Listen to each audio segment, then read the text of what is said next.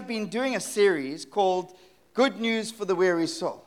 Not because we're weary, but because actually life without a revelation of the good news leaves us grasping at half-truths, grasping at what we think about Jesus, but we can't see it from the other angle. And the enemy's clever, and he reveals a challenge from the other angle, and we've got to now have a broad and biblical representation of Jesus and everything he's achieved for us on the cross. His life, death, and resurrection. And so we've looked at these truths and we jumped into justification and realized we've been forgiven, we've been set free. But it's not just that, there's a status change in when the Father sees us. He just doesn't see, someone he's let off the hook. He sees the righteousness of Jesus. Why? Because we've been bestowed upon that because of the price paid by Christ. And it is a status change of every individual. It is a perspective, first of God's perspective to us, but that has to affect and translate to our own perspective of self, that I'm not some lowly sinner just holding on to the coattails of God that maybe I'll make it through. No, I've been justified, and that changes everything. And then we spoke about redemption and jumped into this idea that actually every one of us is born into slavery of some kind. The slavery of our souls, if first and foremost by the fact that we are sinners, but other areas that the enemy wants to come and put chains around believers. But Jesus came as our Redeemer. He paid the price, and because he paid the price perfectly, as the perfect sacrifice, we are set free and no longer slaves. How amazing. It's got to come in. It can't just be this head knowledge that we hold on to. I'm not a slave. It can't be. It's got to be a revelation that gets deep inside of our souls.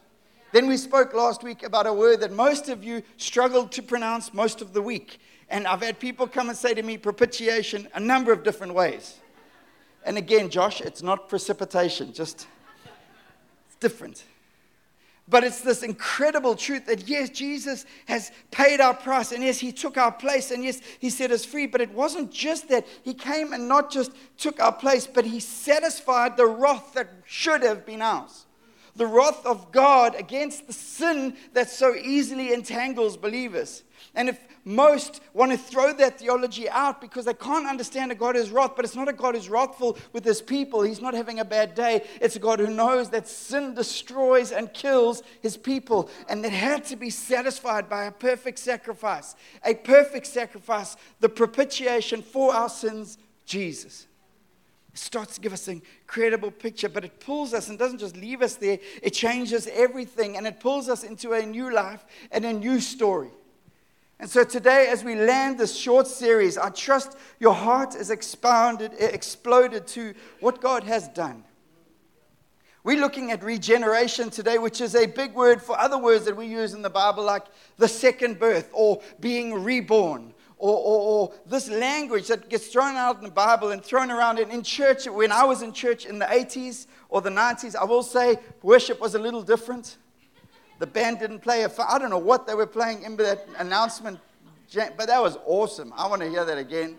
And then, so church was different, but the word born again was thrown around a lot. Like I just remember everyone said, "Are you born again? I'm like, what are you talking about, bro? What does that mean? Like, how does that work?" And it's this language. And the problem is, I think over time, we've watered down the beauty, the wonder, and the absolute splendor and glory of new birth.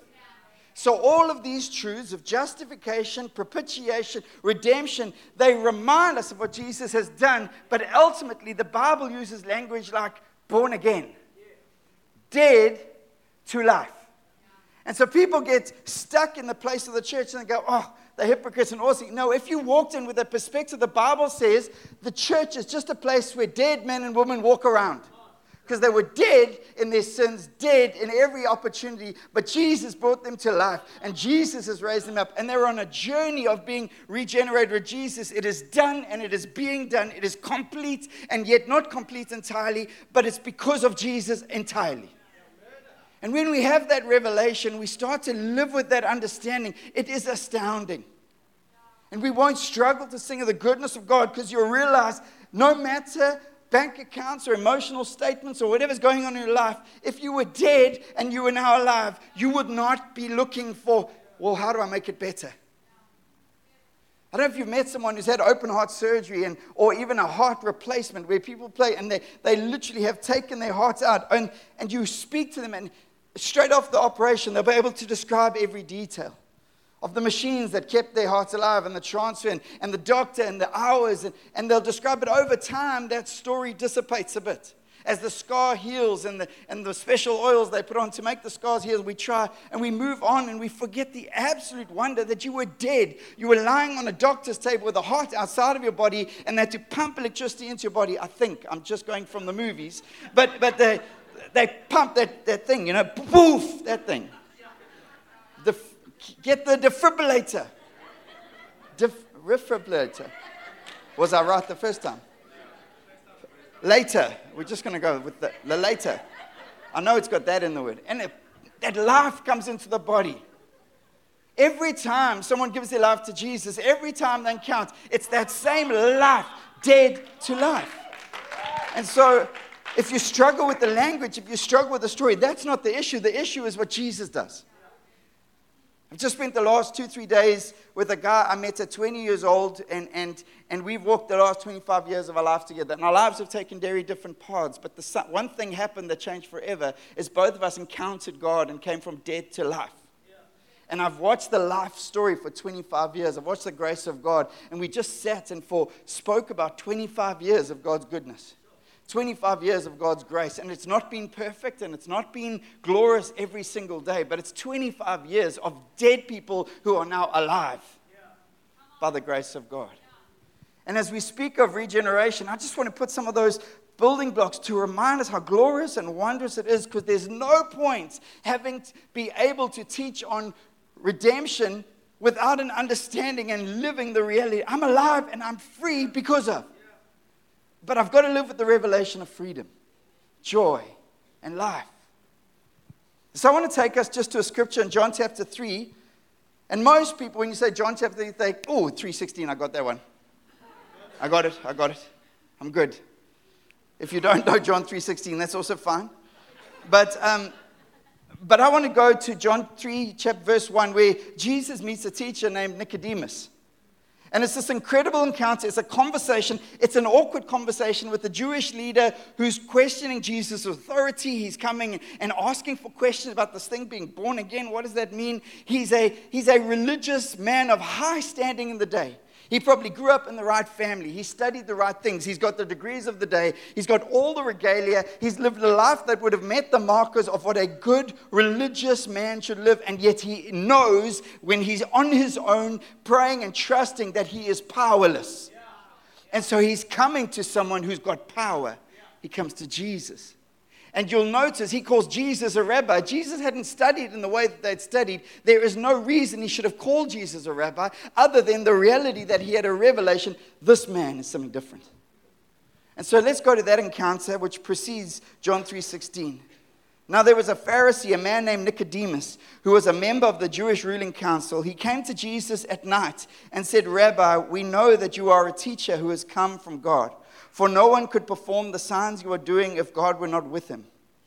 Jesus replied, very truly I tell you, no one can see the kingdom of God unless they are born again. How can someone be born when they are old? Nicodemus asked. Surely they cannot enter a second time into their mother's womb to be born. Jesus answered, very truly I tell you, no one can enter the kingdom of God unless they are born of water and the Spirit. Flesh gives birth to flesh, but the Spirit gives birth to spirit. You should not be surprised at me saying you must be born again. The wind blows wherever it pleases. You hear its sound, but you cannot tell where it comes from or where it is going. So it is with everyone born of the Spirit. How can this be? Nicodemus asked. You are Israel's teacher, said Jesus.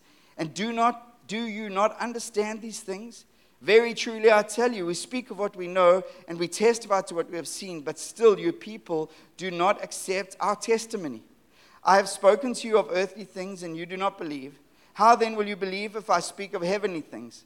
No one has ever gone into heaven except the one who came from heaven, the Son of Man.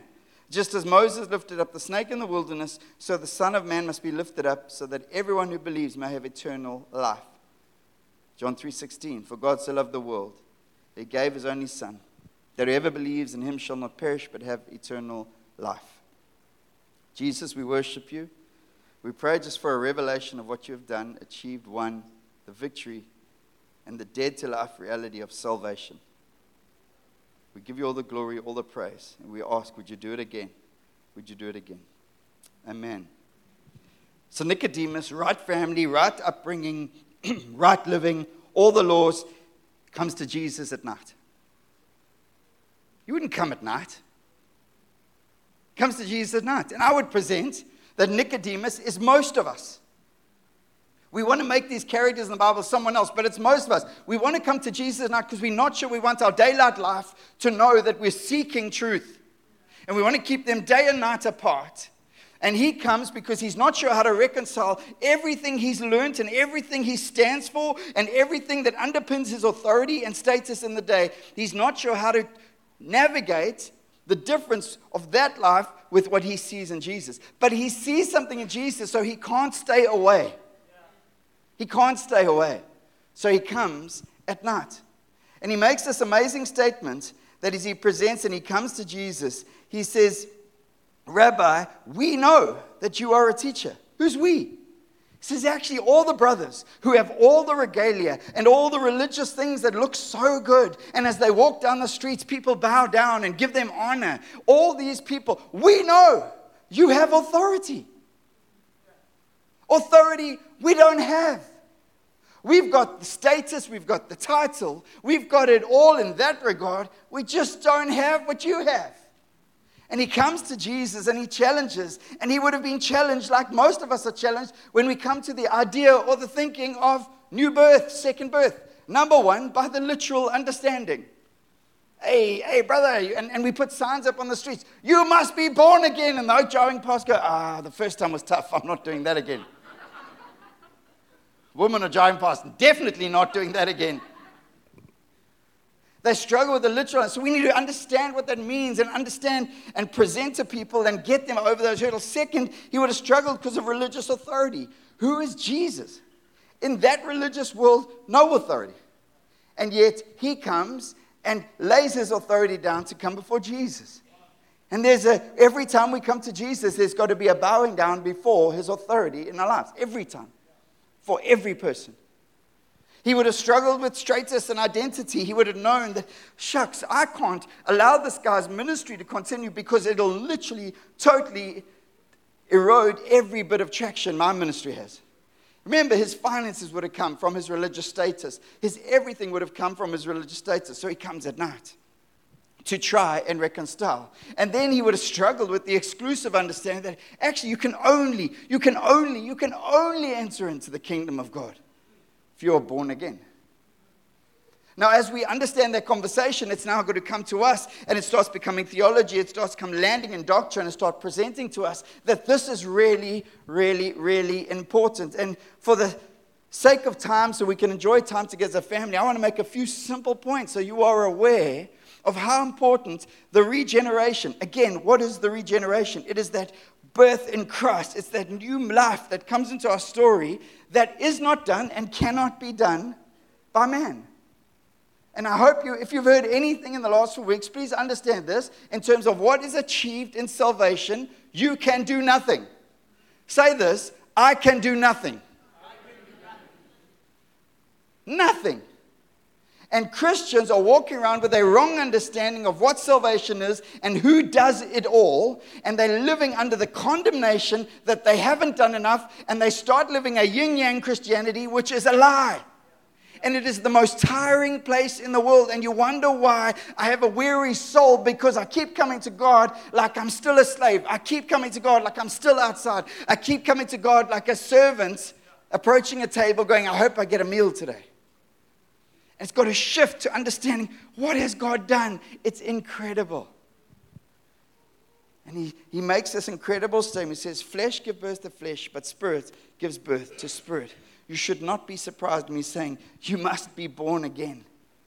The wind blows wherever it pleases. First of all, let me make this point about being born again or regeneration in Christ. It's a work of God. You can't do it. You can't. You can't. That's why praying mothers are important. Because mothers can tell their kids what to do. They can tell them what to be. And you can keep shouting at your kid till he's 74. But unless he has a revelation of Jesus himself, it won't happen. So you've got to be in the closet. I don't know, prayer closet. You've got to pray in the closet. I don't know why we say that. I've never actually climbed into a closet to pray. Ever in my life. But maybe one day. But it's essential that we understand that it is a sovereign work of God, but it's an essential sovereign work of God. That's why you can't use just top-line thinking and convince someone that the gospel is the right. And we try to do it, and I see people arguing, guys, unless you understand, unless the Spirit of God brings the Word of God alive, you will not see it. You'll be looking at it like gibberish, going, what is it? It's like me trying to read code that someone's written to make an app. I would be looking going, wow. Just see a lot of ones and like things. Just, I have no idea what that means.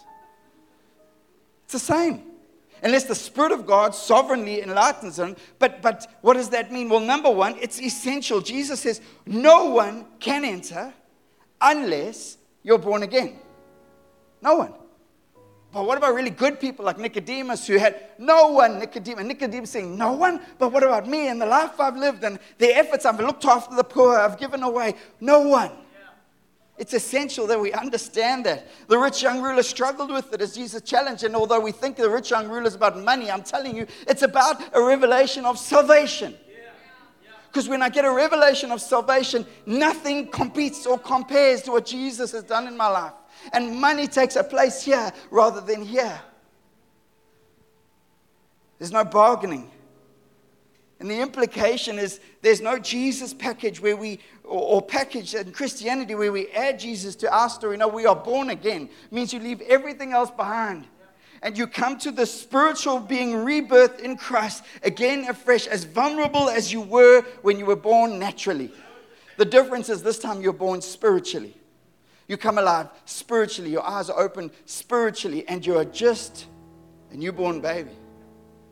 I love hanging around new believers. I love it. It reminds me of passion. It reminds me how I'm called to people who've just seen God and had His love revealed. I remember Candace got saved years and years ago. And I had just come back and we met and I fell in love and she took a little longer. So I got to watch. She gave me that line. I said, listen, I'm quite interested. Could we date? She says, you know what? I'm loving Jesus right now. And I'm like, such a good line. What do I say? I'm normally good at speaking, but that time I had nothing. I'm like, enjoy Jesus. But I remember watching her come to meetings and come to prayer meetings and go home and telling her family what Jesus had done with unabandoned, with no kind of filters. It's a miracle. It's a transformation that happens, but it's an essential process. So people say, but can I still have Jesus in this? Probably not, unless you can take it through a rebirthing process. Second, I want to just tell you it's a miracle, and I've referred to it. It says, flesh gives birth to flesh, but the Spirit gives birth to spirit. He's speaking to Nicodemus. He said, Nicodemus, you're asking questions that unless you lay down all your religious preconditions and thoughts, you will never be able to get to the other side. He says, you were dead, as Ephesians 2 tells us, you were dead in your transgression sins. He's speaking to Nicodemus, saying, Nicodemus, you are dead in your transgression sins. And Nicodemus goes, but I'm like the religious head of the people. No, you're dead. You're dead, you're dead, you're dead. And every person, before they have been through the regenerative rebirth, reborn in Jesus and by His grace, they're dead in their sins and transgressions. I know we don't like that, and I know it sounds offensive, and it is offensive. I know that. And we live in a world where don't offend anyone. No, the gospel is offensive. So understand, just by proclaiming the name of Jesus, your life is offensive. I was at a dinner on Friday night with this mate of mine, my best mate for 25 years, and he's a serious Lani, so we had a dinner with some serious Lanis, and they didn't know who I was. So he introduced me as, no, we met when we were in corporate world a long time ago. So this guy thought I was still in the corporate world. We spent the whole night talking to each other. He became my best mate through the night. And then the table went a little quiet. He says, well, what are you doing now? And I knew. And everyone went quiet because they're all like, because he's a serious Lonnie. A few of you actually work for him. And I said, well, actually, I'm a pastor. I can't actually say what he said initially. And then he says, did they pay you for that? And there was a very intriguing conversation that could, and you realize this is a guy who's been around the church a long time. It's a guy who understands something of the church. But a revelation of Jesus as Savior was missing. We started a conversation that I hope will continue and go on the journey, but we've got to understand this is essential. And secondly, it's a supernatural miracle that unless God opens up the eyes of man or woman to Him, that journey is not possible. You just got to know that. You've got to set that. That's why prayer is really important. That's why beating people with the word and telling them how wrong they are doesn't help anyone. Unless God moves in a room, in a moment, nothing changes. And lastly, I want to tell you, we experience that transformation, that regenerative story. It's not by our endeavor. I'm going to be really good. No, I've tried that. I have lied to God thousands of times. Remember being 16 years old. God, I'm going to read the Bible every day. I'm 45. I can promise you it hasn't happened.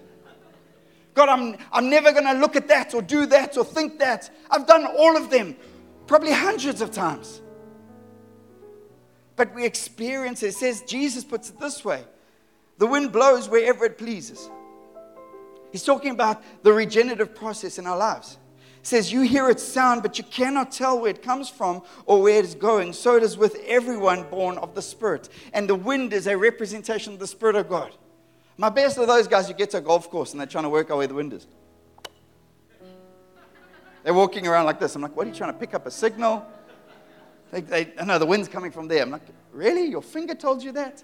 It's incredible. It's unbelievable how powerful your finger is. And I personally enjoy the old grass thrown in the air, but that's just me.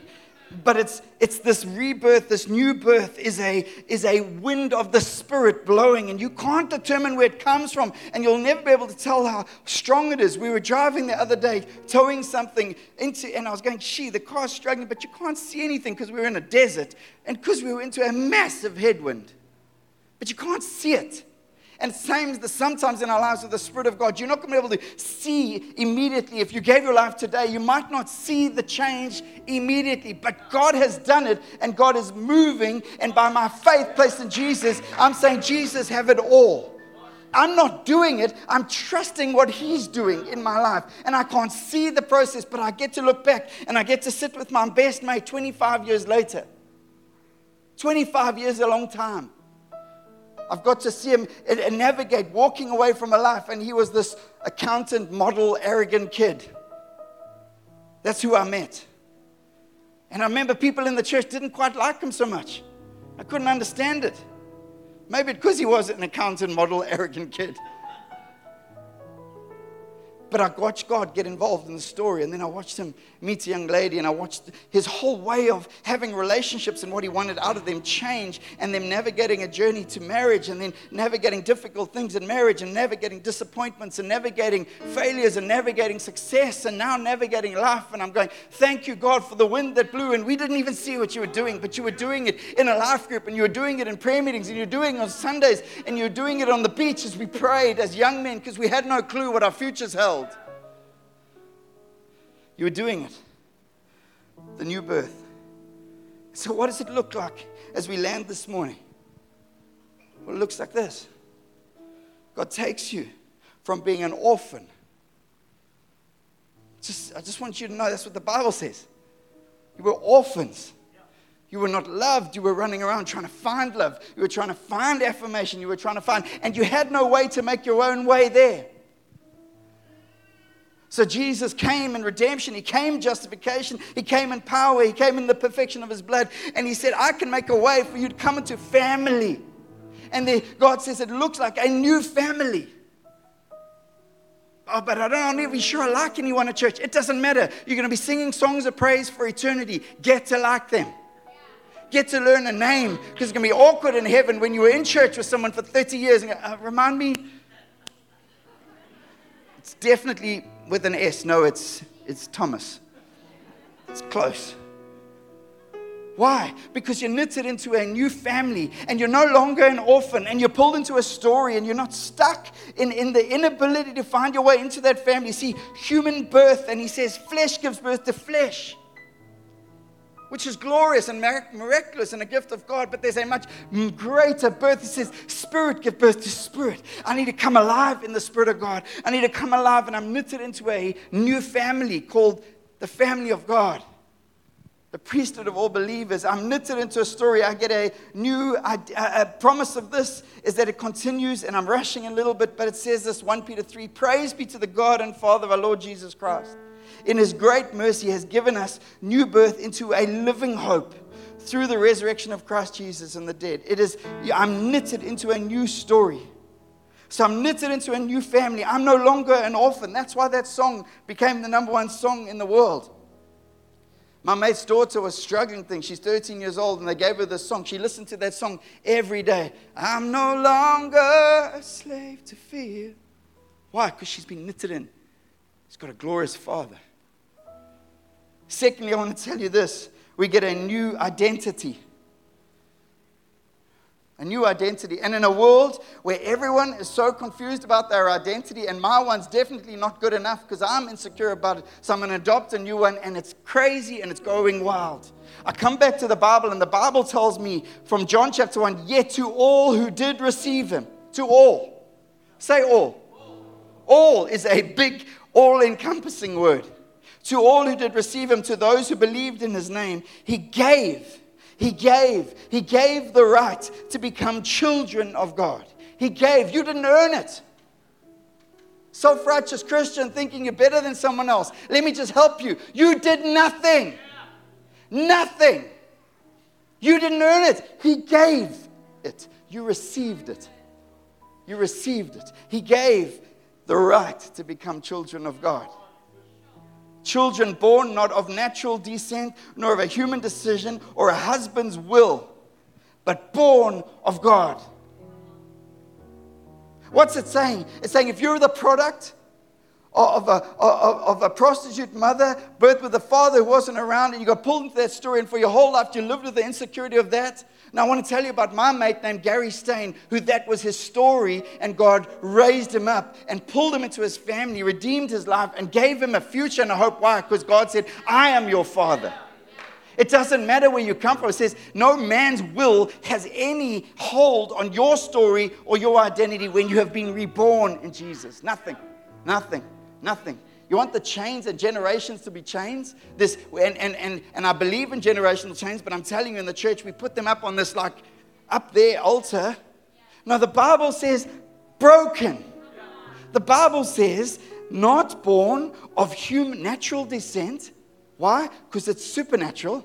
Nor of human decision.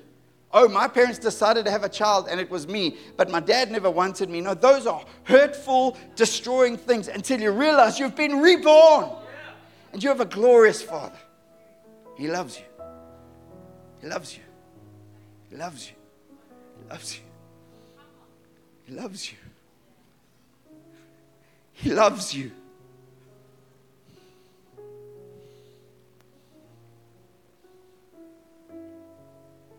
Ephesians 1 says it this way, praise be to the God and Father of our Lord Jesus Christ, who has blessed us in the heavenly realms with every spiritual blessing in Christ. For he chose us in him before the creation of the world to be holy and blameless in his sight. In love, he predestined us for adoption to sonship through Jesus Christ in accordance with his pleasure and will, to the praise of his glorious grace, which he has freely given us in the one he loves. In him we have redemption through his blood, the forgiveness of sins in accordance. He's saying, you are blessed, you are loved, you are chosen, you are holy, you are adopted, you are redeemed, you are forgiven. It's in Jesus. It's the last message I'll get to preach. It's not in the church. It's not in your religious activity. It's not in your endeavor to be good. It's not in your generosity. Those are all wonderful things. You need church. You need community. You need to be more like God and go on journeys of growth and generosity. But I'm telling you, the only basis for anything of it that leads to life is Jesus, the rock on which I stand. Jesus. And lastly, get a new mentality, a new mind, a new way of thinking. Romans 12 speaks about let your mind be transformed. You want to know the will of God? And I would encourage you to go on the journey of seeking the will of God for your life. It's not just a young person's journey. It's an every person's journey. Well, one way you do that is about having a reformed mind as played out and laid out in Romans 12. So you get a new family. And if you're in this place and you don't know what it looks like, and you get a new family. Little Hilda, Norman walked up onto the stage and says, Grandpa Norman. I wouldn't have seen that in the church I grew up in because of the dividing walls and brokenness of this side of eternity.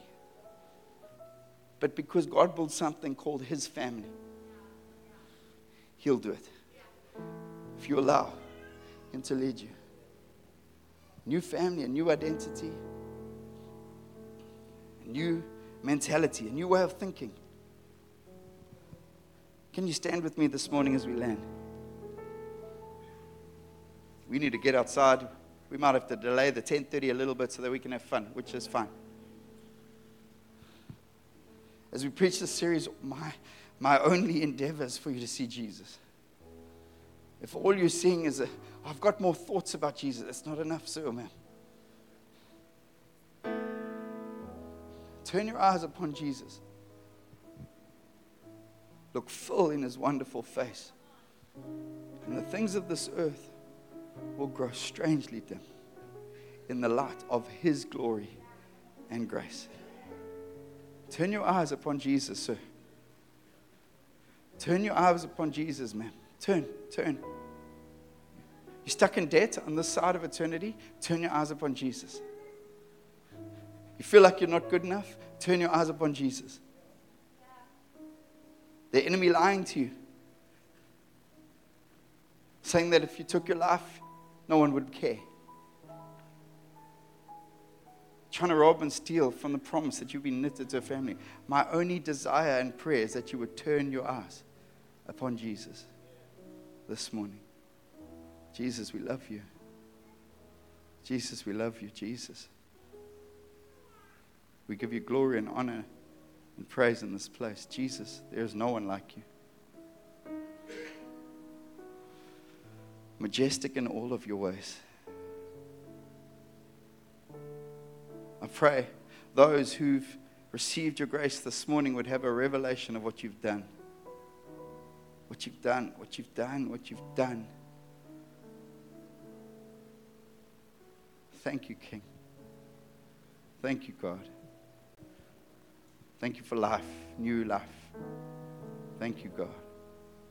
Before we leave this place this morning, if you haven't given your life to Jesus, you're saying like Nicodemus, I've tried really hard, I've done all the good things, and you're wanting to come to Jesus at night and maybe keep your one life aside, but take Jesus on the side, I would call on you this morning to make a decision to worship Jesus as your Lord and Savior and say, Jesus, would you come?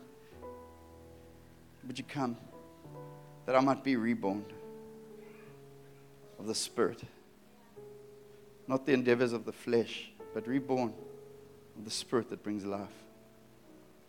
If you're here this morning, haven't made that decision, you're not making a decision for me, for this church. You're making a decision which all eternity will shout and celebrate. Declare your name into eternity. Welcome home, son. Welcome home, daughter. If you haven't made that decision, will you raise your hand right now? And I want to pray with you as we leave, as we take this moment. But I don't want to leave without giving that opportunity. Is there anyone here this morning saying, I haven't made that decision? Thank you, ma'am. Is there anyone else? If you could just raise your hand, I'd love to pray with you and we'll celebrate with you this morning. Amazing. Thank you, Jesus, for life. Never to be the same. Thank you that every crimson stain has been washed clean by your grace and your blood this morning. Thank you that your blood never fails. Today we declare what was dead and the person who was dead in their sins and transgressions is alive in you, Jesus. And we give you all the glory and all the praise. And we'll celebrate and testify what you've done today. Thank you, God.